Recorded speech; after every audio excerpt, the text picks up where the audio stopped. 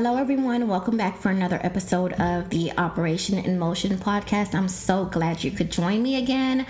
If this is your first time listening in, this is Patty J. Miller. I am your host. In today's episode, we'll be discussing ants. I've talked about ants before in a previous episode. It could have been the beginning of this year or the end of 2019 last year, but it's in the list somewhere, the ants. And for some reason it just came back to me again, the weight of the ants, especially in this time that we're in right now with all that's going on across the world, across the nations and stuff like that. It's very imperative for people to be conscious, to be vigilant, to be awake, to be in prayer, to be alert at all times. So to start the episode off, I'm going to go straight into Proverbs 6. I'm going to read from Proverbs 6, and I just want you to listen intently. Starting at verse 4, give no unnecessary sleep to your eyes, nor slumber to your eyelids. Tear yourself away like a gazelle from the hand of the hunter, and like a bird from the hands of the fowler. Go to the ant, O lazy one, observe her ways and be wise, which having no chief, overseer, or ruler, she prepares her food in the summer and brings in her provisions of food for the winter and the harvest. How long will you lie down, O lazy one? When will you arise from your sleep and learn self-discipline? Yet a little sleep, a little slumber, a little folding of the hands to lie down and rest. So your poverty will come like an approaching prowler who walks slowly but surely, and your need will come like an armed man making you helpless. I don't know about you, but that felt like a slap in the face. Like, wake up. I am thinking, like, did I oversleep? Have I been sleeping too much? Have I been sleeping more than 8 hours? Do I really need 8 hours to sleep a day? What could I be doing that I'm not doing? There has to be more that I can do to prepare for my future. I mean, I was reading this, and even now, having read it again, it's like, we can do more. We have to do better. These past couple of weeks, I've been tired. I have to be honest with you, and it's just eye-opening. It's like, man.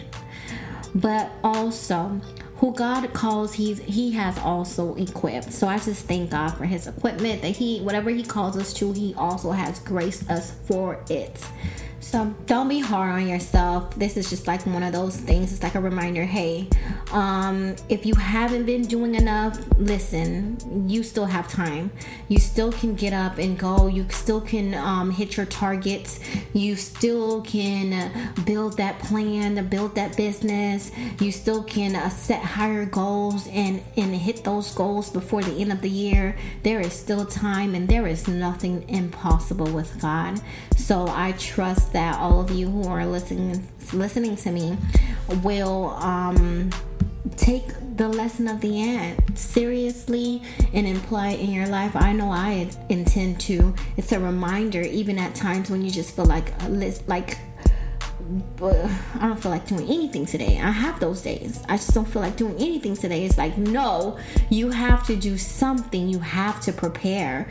You have to prepare, because especially as I don't know if everyone who listens to me is a believer of Jesus Christ, but I hope you are. And if you're not, I hope you become one once you come into the knowledge of who Christ is and his love for you. The Bible declares that God's thoughts are toward us. So even when we're not thinking of him, he's always thinking of us. And I just think that's just so profound and interesting to have a God that always thinks thoughts toward you, not of you, toward you. So the desires that you have, the goals that you have, those things that you want to accomplish, those things, those dreams you have, those visions you have, they didn't just come out of thin air. God's thoughts are toward you. He's guiding you into where he eventually wants you to go and wants you to be. So knowing that, hey, God has my back. I cannot fail. It's an attitude of assurance, of faith. And what the Word of God does is, speaking for myself, is it equips me. It gives me the ability to take up that word, the sword of the Spirit, and yield it against any fiery dart of holding up my shield of faith to quench every fiery dart of the enemy, but yielding my sword against any attack of the enemy, no lies or accusations that opposes what the word says about me, what the word says about you. You must equip yourself with the truth. 1 Peter chapter 5 verse 6 declares, "Therefore, humble yourselves under the mighty hand of God. Set aside self-righteous pride, so that he may exalt you to a place of honor in his service at the appropriate time, casting all your cares, all your anxieties, all your worries, and all your concerns once and for all on him, for he cares about you with deepest affection and watches over you very carefully. Be sober, well-balanced, and self-disciplined. Be alert and cautious at all times.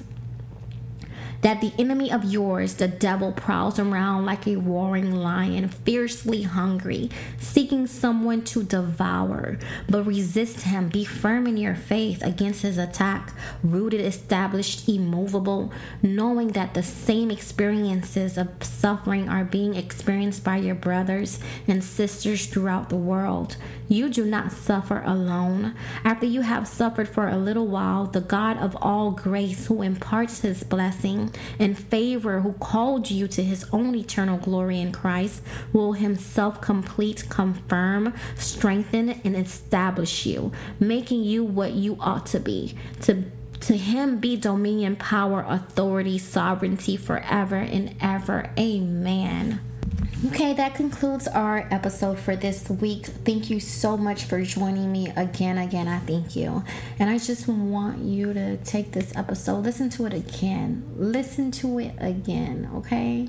Because I'm sure there are some things in there that are notable from the Bible. You can even go and read it yourself.